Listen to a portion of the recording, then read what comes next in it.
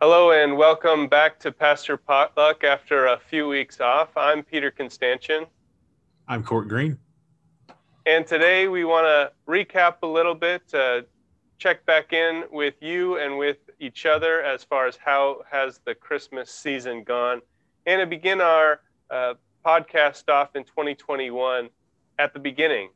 We'll take a look at the first few verses of the book of Genesis, and then we'll see where the conversation leads us. I'm excited to be back. Court, how are you doing? How was your Christmas vacation and festivity? Doing all right, and I hope you are. And I'll ask you the same question in a moment, and I'm going to put a qualifier on it. But my Christmas was different. It was certainly different. Usually you have in our family we have at least two big gatherings, usually three or four, because you have one side of one family wants to meet, the other side of that family wants to meet, the other side of the other, or then both sides of the other family want to meet, and so you're just going. And I have didn't want it like this, but I've wanted for a long time to stop doing that. And this year we were forced to, and so we had Christmas at our house. Just my mom and her husband came up and stayed and had lunch and left. It was small. We did temperature checks with my mother, and had lunch and then left, and then we got together in a similar fashion with Christy's sister. Now that meant we had to drive across the state, but we didn't stop anywhere except to get gas and pay at the pump. So it was weird. I'm not saying, look at me, I'm the best coronavirus rule follower, but I am saying that it was different. But in a way, I kind of lucked out because I've been begging for this to happen for so long. Why do we do all this stuff at Christmas? And so I got what I wanted. And yet Christmas wasn't ruined because we didn't do all those traditions. I mean, it was a good one. Got to spend more time with the boy. For those of you in podcast land, I have one son. Got to spend more time with him and focused on him and Christy, the wife to whom I am married, because there wasn't all this distraction. So that was pretty cool. And yeah, he got a Nintendo Switch, which, look at us Westerners with all of our opulence. But Is Dad anyway, going to borrow the Nintendo Switch? the beauty of it is that he gets these games that as a 7-year-old, he doesn't really like. They're for his age, but not there's this one, like imagine when I was a kid and you were a toddler, um, like Zelda. Did you ever Mm-hmm. play Zelda? Like these Yeah. adventure type games. There's a lot of reading involved and strategy, and so he needs help with them. And so it's created a bonding experience. And so we have avoided consoles like the plague. But I shouldn't say that this time with what's Yeah. going on in our world. But Yes, we've yes. avoided consoles because you know we want to control his media access. But finally, we gave in, and I think because of that, there's a good and a bad. The good is I've been able to spend more time with him. The bad is I think it's making him a little sexist because one day he said, like I'm talking like 2 days after we got in the thing, he said, I need dad's help. And Christy's like, well, I'll help you. He said, no, moms aren't good at video games. Only dads are. And I was like, Oh, boy, but then I felt bad because I don't want him to be a sexist. shout out to the gamer moms out there. We want to Oh hear yeah, from you. Leave your comments. Tell us how you're teaching your kid all of the important aspects of video gaming culture. there you go. And if you're gonna do that, let's do something positive. Teach us how you're protecting them from video game culture too. Because remember, I'm new to having a kid and a video game console. But the good thing about this is it gives you the option of do you want to go online or not, and we do not right now anyway. So and he can forget a headset because I've heard his cousins talking on theirs, and I'm like, nah, I ain't throwing my kid in that world. As the first Christmas that you guys have had as partners in wedded bliss, how was your Christmas and Emily's Christmas and y'all's Christmas? It was really good, quiet like yours. I was very happy to have some snow on Christmas Eve. Um, And we had traveled earlier in the month for uh, my grandmother-in-law's 80th birthday, which we did with masks and outside. They're in Georgia, so outdoor gatherings are still an option. But we just decided we'd done enough traveling. And the thing is that traveling and visiting with people is not as exciting as it was pre-pandemic, because it comes with this whole added layer of how do we keep ourselves safe? How do we keep the people that we love safe? When are we spending too much time inside? Is this mask that I'm wearing clean? Um, you know, when's the last time I sanitized my hands? Did I use hand sanitizer before or after I touched that doorknob? And that just becomes so overwhelming that the whole point of taking the trip, I feel like, makes less sense. Mhm. So we just said, hey, we'll do a video call on Christmas Day, and we scheduled those. With my, like you said, I've got a complicated family too. So my mom's side, my dad's side, my mom's extended family, Emily's family, and those were kind of back to back in the afternoon. But Christmas Eve was just really calm. We um, watched The Grinch, which what you were saying reminded me of The Grinch, because for those who have watched the live action version of The Grinch, will know that when all of the presents are taken away, it's easier to focus on what's important, which ends up being relationships, right? And so I think um, we have had things taken away from us in this Christmas season, but it has helped us to focus on relationships in whatever way we've been able to connect. For us, it was through the video screens, and that was just fine, because we didn't have to worry about masks and sharing air and hand sanitizer and that kind of thing, and still able just to get together and talk with one another and see how everyone's doing. So it was quiet, but it was definitely enjoyable. So, side note for everyone out there listening, I am glad this is not the side note. I'm glad that you had a great Christmas. I'm glad that it was quiet and you had something that I've only had this year for the first time in my life, but you've probably had many, which was snow on Christmas. I almost said white Christmas, but I don't want to be racist. But you had snow on Christmas. That has never happened in my life until this year. So that's another thing. It was good that we weren't traveling on Christmas because I got to experience that. Here's your side note. So he mentioned the Grinch, and I assume when you said live action, you mean the Jim Carrey version? Yes. The little girl who plays Cindy Lou Who, she grew up. Her name's Taylor Momsen, and she grew up and became a rock star in a band called the Pretty Reckless, and they're amazing.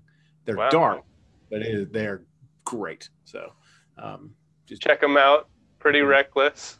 Link in the show notes. Well, not really, but okay. Yeah, they ain't paying us. I'm not going to put a link to them. Now, if they'll put a link to us, we'll put a link to them. Gotcha. Reciprocation. Yeah. Okay.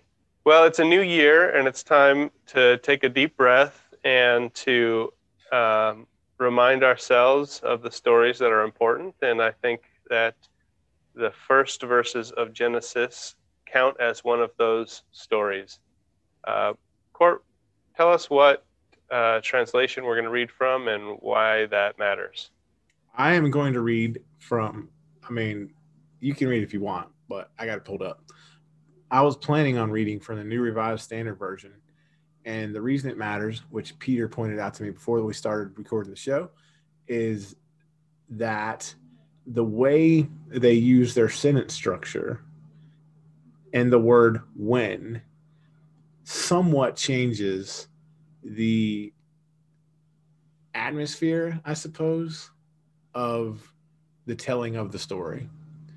Because in making the first two verses one sentence instead of two, it seems less like it's laying out facts and more like the point of it, which is it's telling a story.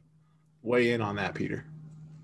Yeah, I think we can unpack it a little bit more after we read it, but this is a creation story. This is a story that was shared amongst the Hebrew people and amongst Christian people over generations, over centuries, millennia.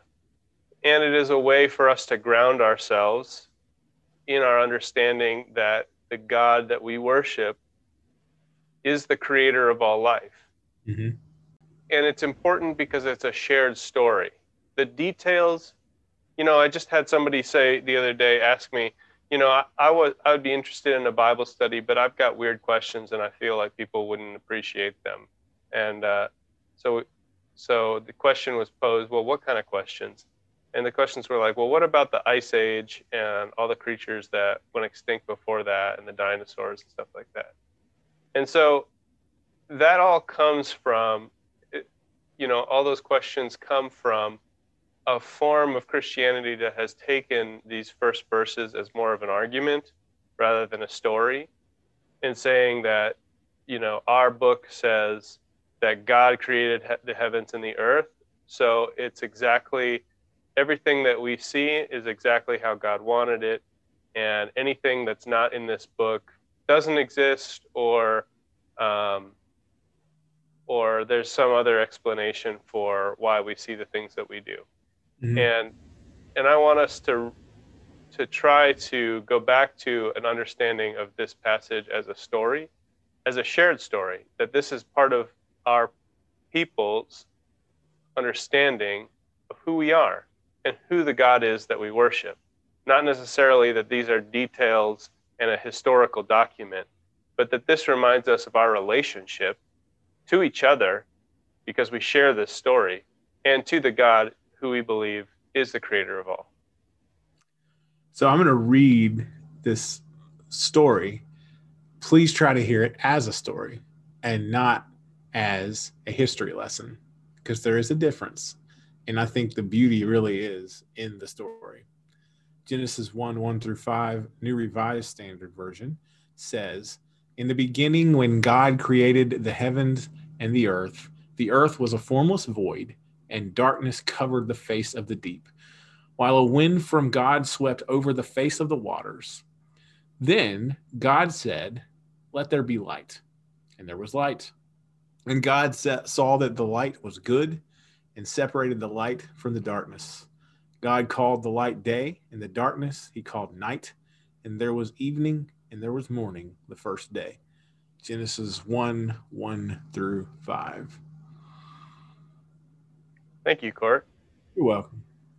So this story I love because it shows that God's way of creating is just with speech. There's no struggle. There's no challenge for God. God is so powerful and so commanding that all of these forces just obey, right? They just follow the direction of God. And I think that's important because the context in which this story was written down, scholars believe, was Babylon during the exile, when the exiles were hearing every year on their New Year's festival, the New Year's festival of Babylon, they would read the account of creation according to Babylonian myth, in which the god Marduk tears apart his mother, the sea god Tiamat, in this epic struggle, and then creates humanity out of the blood and mud that's left to be slaves to the gods. And in contrast to this terribly violent story of power and exploitation, the Jewish people wanted to give their children an alternative.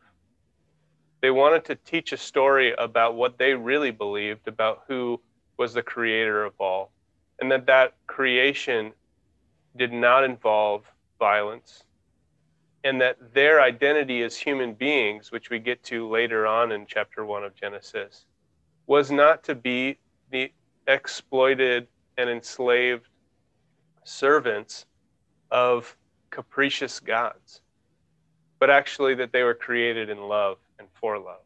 Well, I would just say I would connect it to today, that we face similar challenges.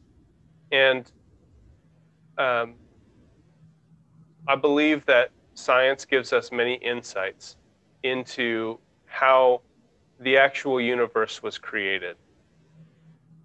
And yet, if we go only with science as far as our understanding, it's easy to see, or it's easy to start to think, well, nothing really matters if all of this just happened on its own.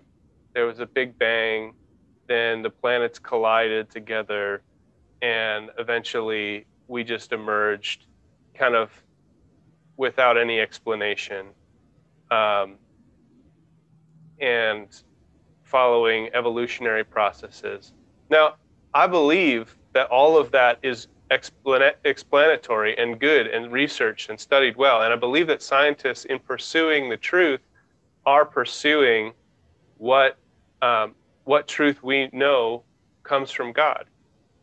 But I just wanted to make that distinction so that as people of faith, we have this story to go to not as a history lesson, not as a scientific document, but as a story of relationship that reminds us that the world that we live in was created by love, in love, for love, and that we are part of that story.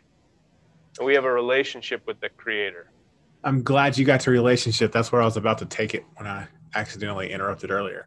So yesterday, we were discussing this with a group of pastors, and friend of the show, former guest of the show, when it was a radio show, Jocelyn Schaefer was leading the discussion, and she brought up an excellent question, and it had to do with God's choice of action, not in the creation, but in how God chose to create, which was to speak.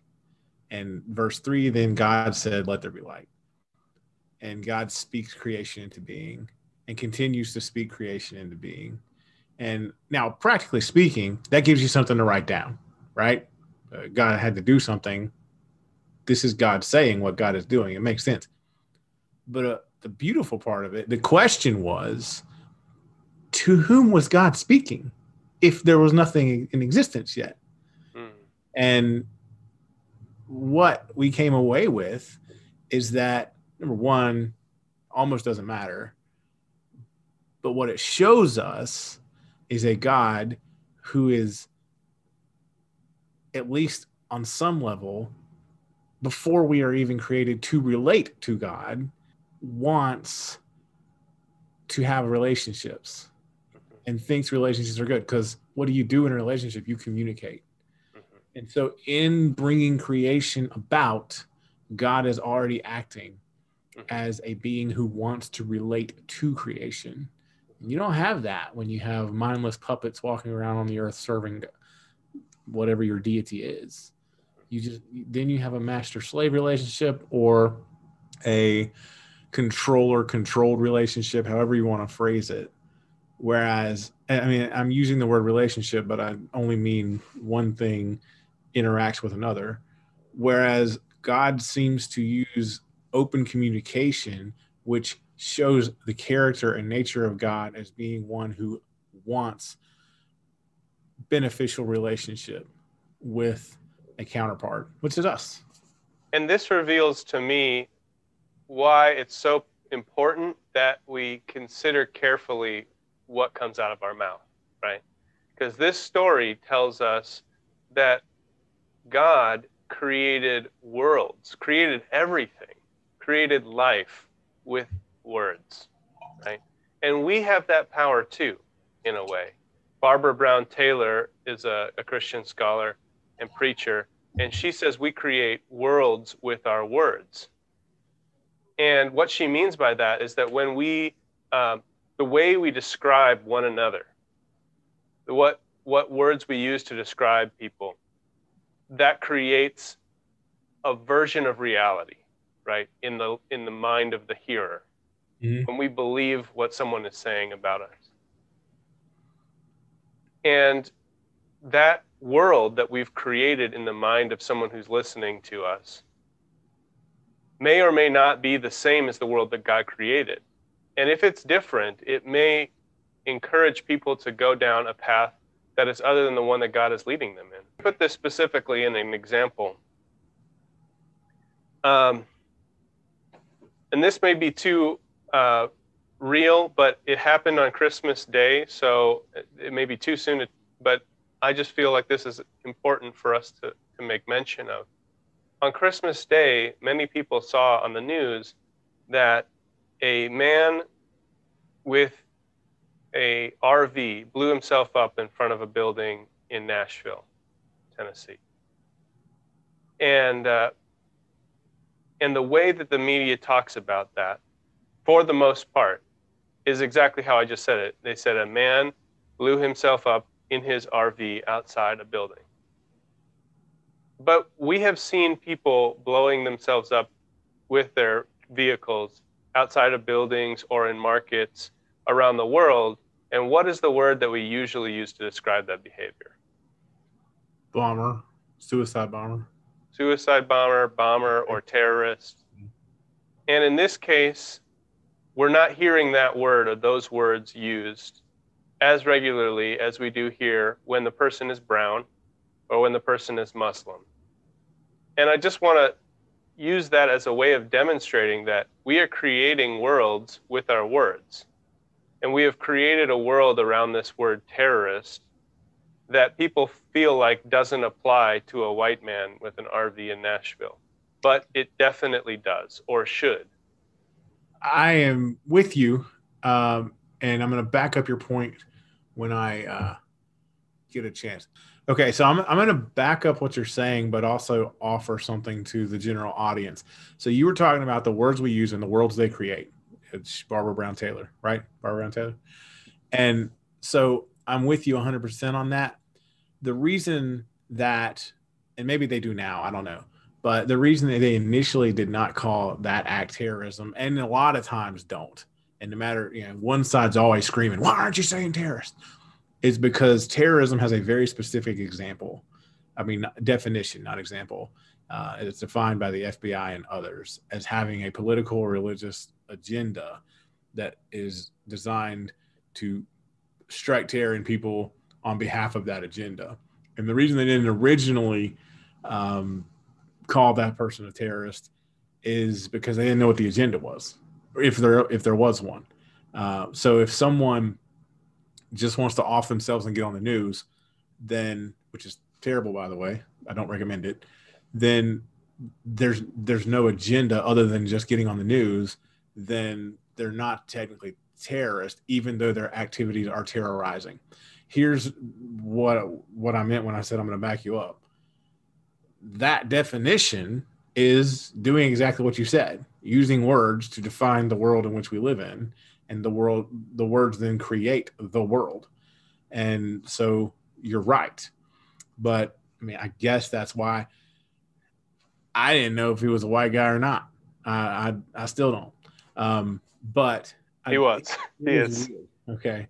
I do remember it being, the thing that stunned me is, if you're going to do that, why do you put out a audio recording saying this thing's about to blow, get away? I thought that was weird.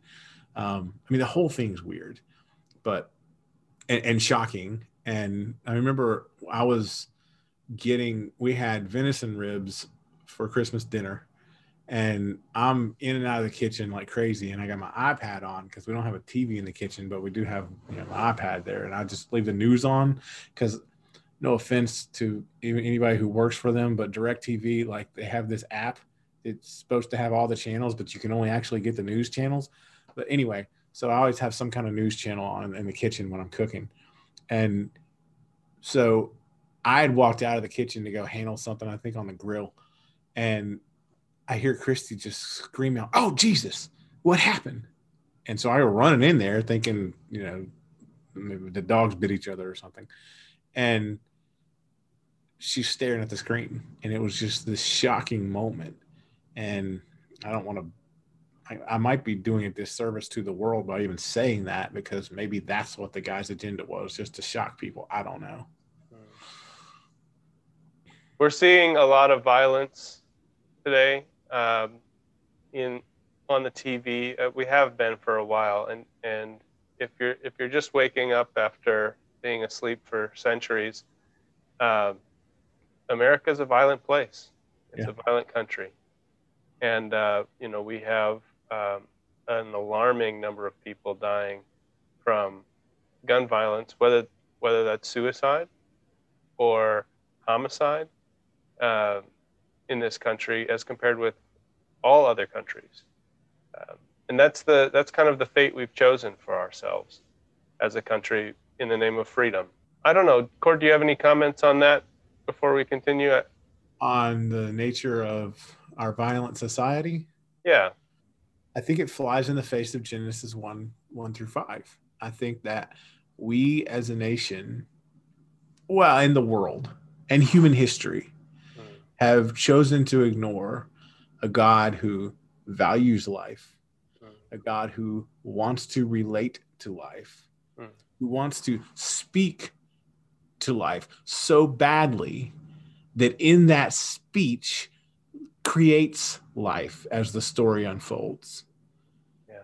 This is a God who yearns for life. We have cheapened life. To come full circle, it not blaming just the video games, but all sorts of things that we put into our life in our minds make life seem cheap. I know that, and I don't point fingers at one thing because it's a broad societal problem. But I know that when they raided the bin Laden's thing and ended up killing him, and war is another way we cheapen life. We're not going to get on that right now. They found tons and tons of porn. Why? They were using it to train people to see people as things and not people, because it is a form of cheapening human life, human existence. I mean, you can see a person as a commodity. We throw away commodities all the time. So why not throw away people? In fact, I'll butcher it, but I think there's a Wendell Berry quote about that. Like when you start to, when you begin to treat living creatures like animals as commodities, as you imagine, pushing your cart down the meat section at the grocery store, they're totally dismembered and separated from their identity as animals. Then it's not too hard to take the next step to treating humans like garbage. It's a good point you make. Do you know how many people will eat a steak that they get from a restaurant already prepared, but they won't eat the same thing if they see you cleaning a deer? Or my wife would eat fish until she saw a fish being cleaned, because once she saw it, that disconnect wasn't there. And we've disconnected ourselves from so much, and it's so easy to destroy. And we do that in many ways. It's not just life. It's not just animal life. It's the environment. It's our societies and different structures. It's charity. It's easy to just throw that away and be disconnected from it. There's so many ways that we do this, and it's a societally systemic problem. It's a psychological problem. It encompasses all, and every step of the way. What we're really disassociating ourselves from is Genesis 1 through 5 and following, where after God creates all this stuff, God makes humanity, male and female, created them in the image of God. God created them. If we're the image of God, then what are we supposed to be doing? If God values life and we are supposed to be the image of God on this earth, we should too. And what are our words supposed to be doing? Excellent point. They should be valuing life as well. Yeah, I mean, I just see these first opening verses of Genesis as an archetype, or as something that we should be following, right? So a pattern that we should be following. When God speaks, life comes into being, light comes into being, right? We have the power to speak life into existence. We have the power to heal with our words. We have the power to support and build up each other with our words, and we have the power to pull down. We have the power to speak violently to one another. And if we are following this God, then I think that these passages, these verses at the beginning of our book, our sacred book, should remind us that as creatures made in the image of God, we ought to be seeking ways to create life, sustain, and heal and restore with the words that we speak. Because there is another option, and oftentimes we do take that option. It's interesting. Violently. It's interesting that you mentioned building up, etc. And I'm with you, but there's another way to see this, because with your words, you can build and you can destroy. So in a way, and this is another one of Jocelyn's points that when we talked yesterday, because she's a genius, we need to get her back on here. But in a way, when God is speaking light into existence, isn't God also destroying darkness's hold on the world? And so God is both building and destroying. So what are we building with our words, and what are we destroying? Right. God is not always ask that question. God is not neutral when Correct. It comes to the forces of darkness and death. God is a God of life. Jesus says that in reference when he's talking with the Sadducees, that he says, when Moses approached the burning bush, the messenger of the Lord said, I am the God of Abraham and Isaac and of Jacob. And then Jesus says to the Sadducees, is he a God of the dead or of the living? Meaning, are Abraham, Isaac, and Jacob, who were ancestors who had been buried in the ground of Moses, are they still alive in God, or are they dead? Mm-hmm. And he says God is a God of the living, not of the dead, meaning that those ancestors are alive, which means, which is contrary to the Sadducees' belief that there is no resurrection. It was a nihilistic belief, yeah. So speaking of the way we use our words, I warned Peter before this show, dear listener, that I might get soapboxy, I think was the word that I used, which is not a word, but I might take a moment to get on my soapbox. And with your permission, Peter, I'll do that now. Yeah, talk to us about words. Let's talk about words. So there's a commandment in Exodus 20, and I'm going to pull that up. Actually, since I read the first one, Peter, would you read Exodus 20, verse 7? Yeah, I'm going to read from the Common English Bible, if that's all right. Exodus 20, verse 7. This is right in the middle of the Ten Commandments. It says, do not use the Lord your God's name as if it were of no significance. The Lord won't forgive anyone who uses his name in that way. Okay, so New Revised Standard Version says, you shall not make wrongful use of the name your God, for the Lord will not acquit anyone who misuses his name, which I think is similar enough that it pretty much has the same message. And then you have the Old Standard King James Version that's most often quoted when you're talking about this verse, and that is, do not take the name of the Lord in vain. So we most of us get that one drilled into our head. I think the NIV sounds very similar to that. And what is sort of the standard understanding, sort of the mainstream understanding of what that means? Don't take the Lord's name in vain. As I was raised, it was this spectrum of, for many, it was just anytime you say God and you're not praying or telling someone about God or singing a song. So if you drop something on your toe and you're like, oh God, then you're done. Yeah, you've sinned.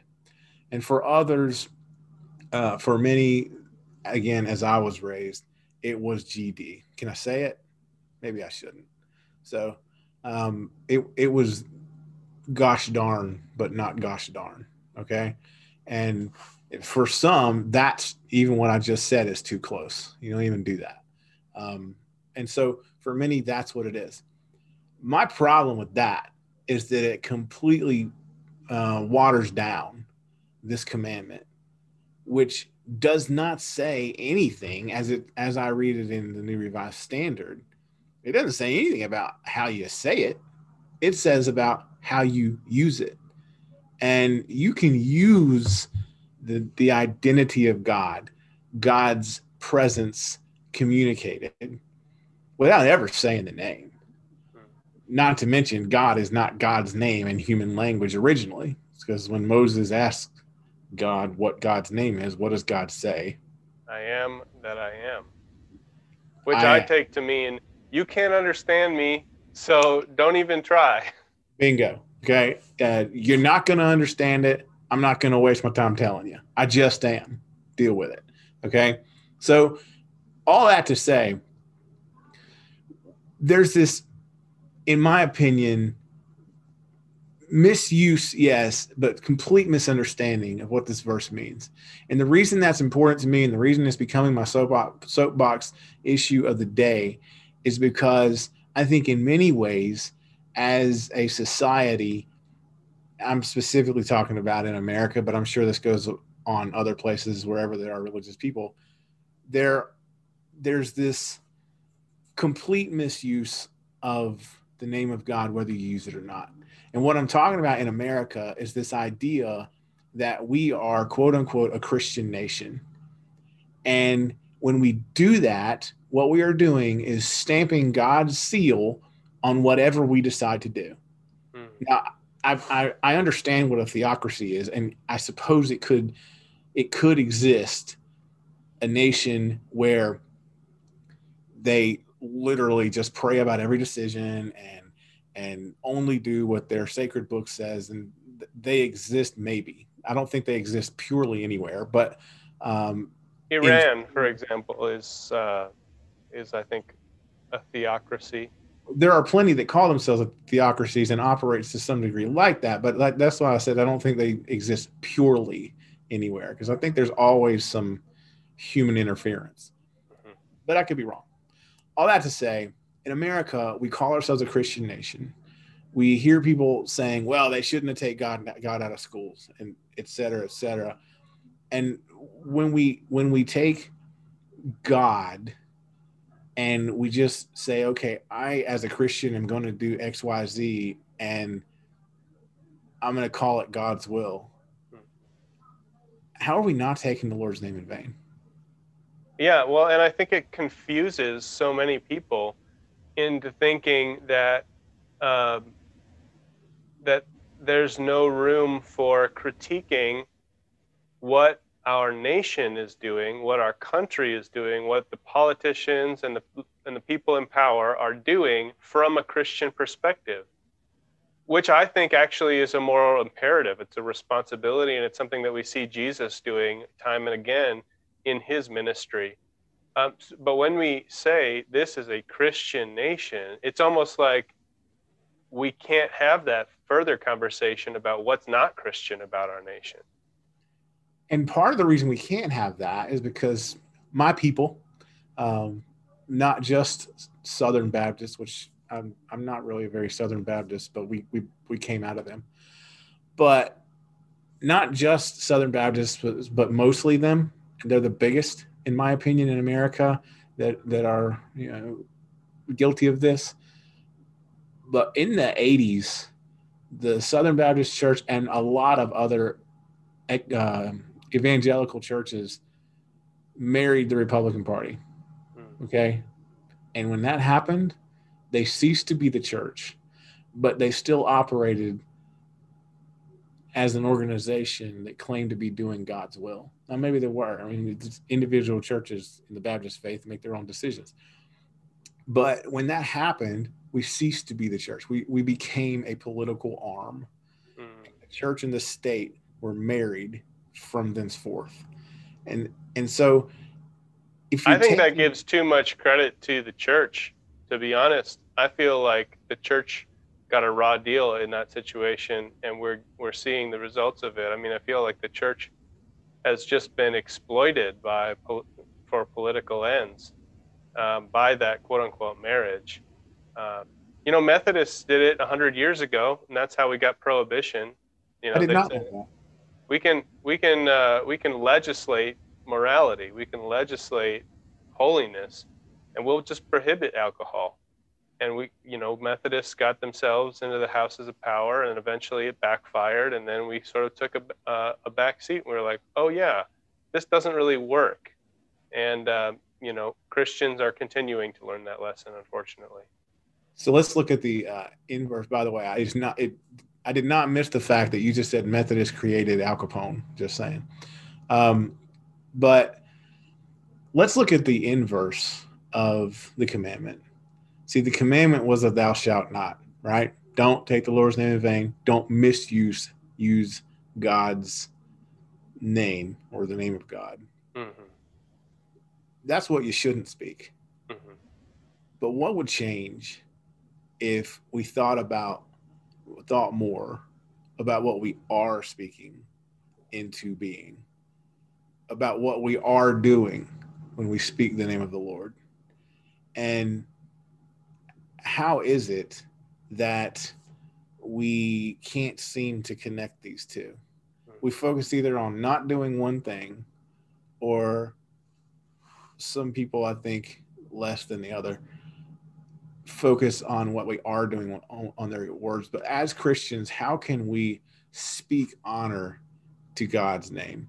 As a nation that I think has gone way off in its use of the name of God, how can we communicate to the rest of the world, be it through speech or actions, that we do in fact value life like the God we claim to follow? Well, I think it starts off with just granting dignity to each and every person around us, regardless of their political affiliation, regardless of their religious beliefs, regardless of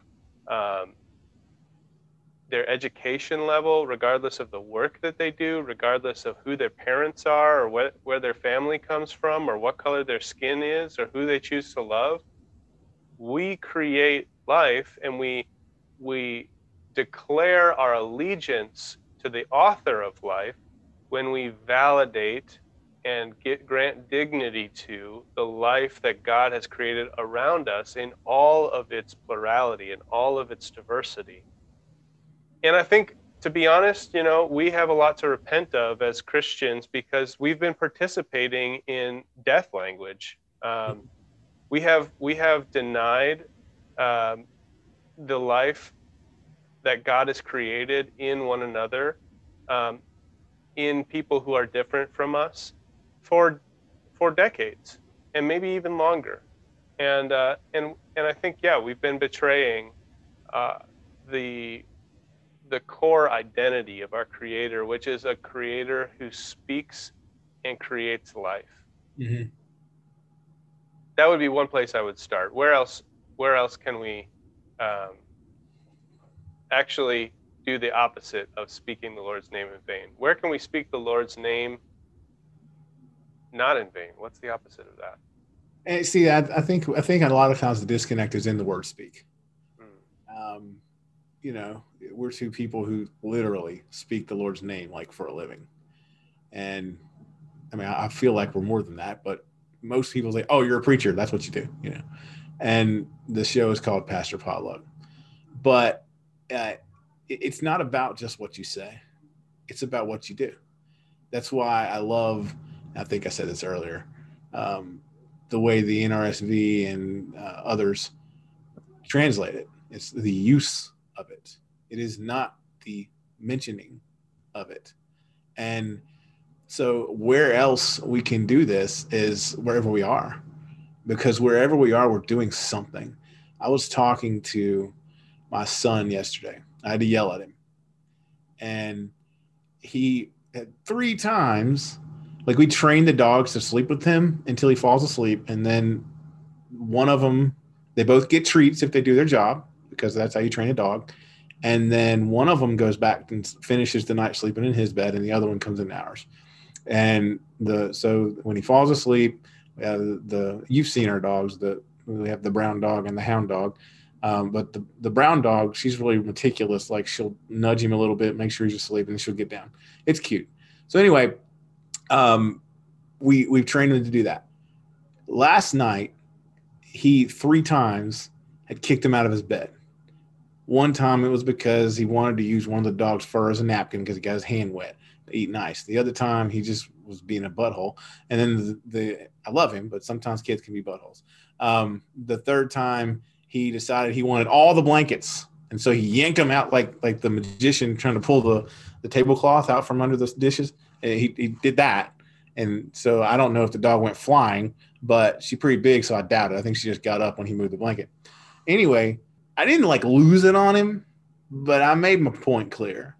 And my question was, Gideon, do you know how to train a dog? It's like, yes, because he goes out with me when I train him to blood track and stuff like that. And that's okay. How? I don't know. That's okay. Well, let me tell you. Let me teach you how to train a dog.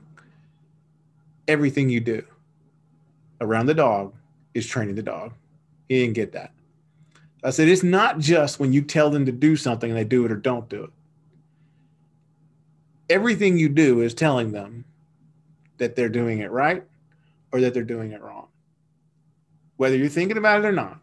So if our goal was to teach these dogs to sleep in your bed and you kick them out of the bed, what are you training them that they're not to be in your bed?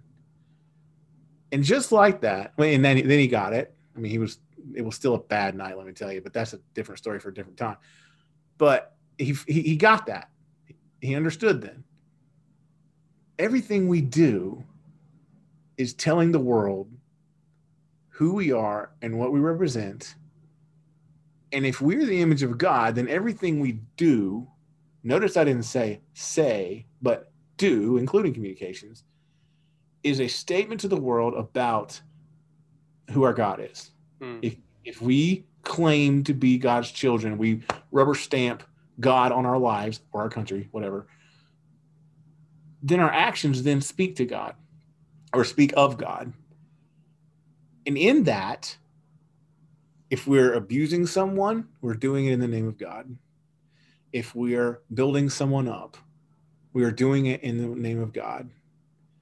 So every second we have on this earth is an opportunity to either disobey this commandment and take the Lord's name in vain, or to use God's name wisely.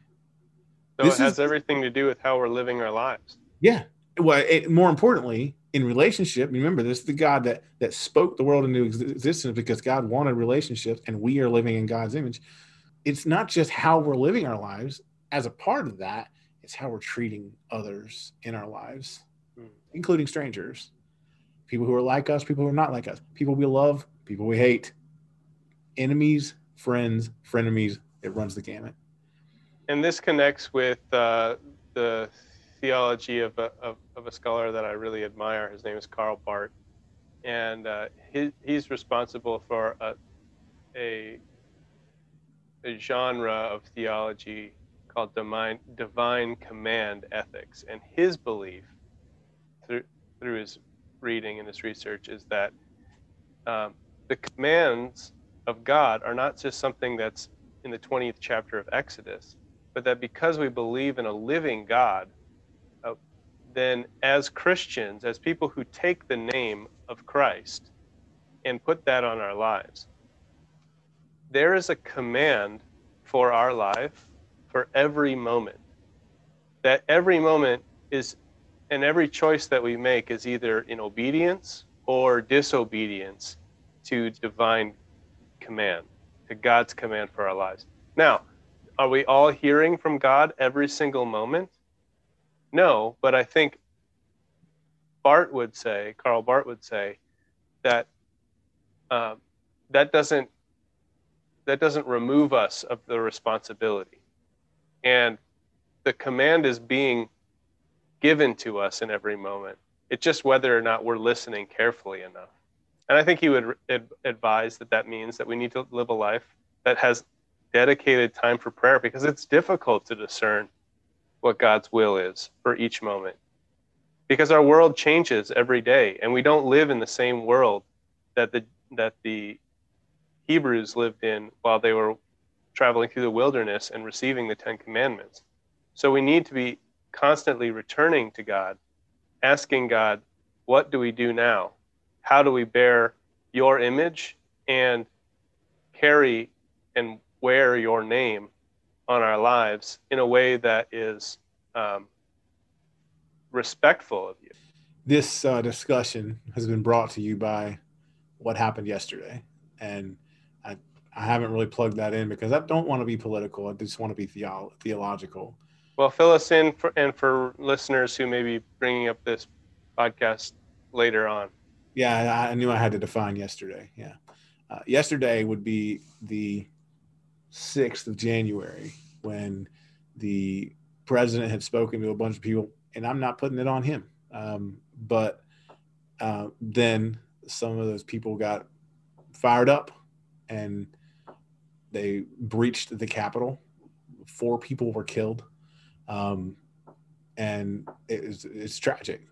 And it is a reflection of a larger issue that we have been talking about all day today, including when we were talking about Genesis 5, because there's this confluence of events, and we've seen it all year, where people felt, whether they were or not, people have felt marginalized and not heard on every conceivable side. And because of that, well, I don't want to say because of that. Some people are just crazy. But I feel like connected to that, have, for lack of better words, all lost their damn minds. And so I have been thinking about that a lot. And I will give Peter an out here. I was the one that forced this issue today. I really felt like I needed to talk about this. And hopefully Peter's glad we did. We'll see. Can I just say one thing? Maybe, I don't know if we need to go into much detail about this. I can just sort of point folks to more information. I definitely reviewed what happened yesterday on the news, and yeah, was not surprised, but was very disappointed. And I don't know if there was ever an explicit declaration by the protesters that we are Christians. Yeah. It seems to me that that the group that is responsible for the violence that we witnessed, or the groups rather, maybe emerged out of the Christian right at an early age, but now don't seem to be affiliated with it much at all, much more affiliated with the person of Donald Trump himself and with other spokespeople, whether public or anonymous, such as the QAnon theory. But I brought up Karl Barth earlier in talking about divine command ethics and how we live our lives. And I want to bring up his context too, because I think that is very, could be very educational for our own time. So Karl Barth is responding to, his theology comes out of Germany at a time when most of the German Protestant church, decided wholeheartedly to support the Nazi regime. Mm-hmm. And he and his student, Dietrich Bonhoeffer, were members of an opposing church called the Confessing Church, that said, our responsibility as Christians is not to endorse any political power or principality. That is not how we confess the name of Jesus Christ. And so I really invite folks who are interested in making connections between the recent past and the present to go and read about the German Christian movement called Deutsche Christen. But basically, it was an evangelical German church that existed between 1932 and 1945. I'm quoting from Wikipedia. And it aligned itself over time with the anti-Semitic, racist, and Führerprinzip ideological positions of Nazism. And the goal was to align all of German Protestantism with those principles. And so I just see in that example, and you can't see this on your screen, but if you look it up, their symbol, they remade the Christian flag and they put a Nazi symbol right in the middle of the cross. And to them, that was the most important, was that their Christian faith and their nationalist, racist identity were one and the same. And I just see that as that should be a signpost for us of the road that we as Christians should not be going down. Yeah. But it starts with figuring out what it means to be a Christian and how can we separate that from being an American, because there are definitely downsides of always trying to bring those two together. Yes. And the reason that we got to this point in this discussion is because so often you see the same people that were present yesterday for that event saying what started our biblical part of this discussion. You know, America is a Christian nation, or saying, well, we need to return to God. And these are the people that married party affiliation with religious affiliation. It's dangerous. And yesterday we saw just how dangerous it is. And in my opinion, it gets back to this idea that we can use the Lord's name, or we can use God. Let's forget the naming. We can use God to Christianize or deificate whatever our agendas are. And maybe even more harmfully, to demonize any opposition. And as a nation, we've done that. Manifest destiny. You know, we are going to expand because God wills it. Forget you if you've already lived there. And so it's been disastrous. And yesterday was a very recent reminder of the harm that can be caused. But it is nothing new. But just an aside, the chant yesterday, of course, was "Stop the Steal." But I really wonder where the white Christians were with that chant when settlers were stealing native land 100, 200 years ago. Interestingly enough, we live in a town that used to be Cherokee land. Yeah. And people are listening in places that used to be someone else's. Yeah, you are correct. So anyway, getting back to the original verses, we have talked about taking the Lord's name in vain. How do you use or misuse God in communication? And I'm going to bring us full circle by thinking about that in opposition to how God used communication. So we have two verses that are starkly different. One focuses on what we say about God. One focuses on what God said to bring us about. We've got to be better reflections of who God is. We've got to use our words to, like Peter was talking about, create worlds that are godly, that respect life, that value life, that don't disconnect and cheapen life. Because once you do cheapen life, and once you do put God's brand on your agenda, you get what you had yesterday. And I'm tired of it. And again, not political. We've been seeing it all year, and for different reasons. And I'm not weighing in on where I stand on any of this stuff, although if you know me, you probably know. But I feel like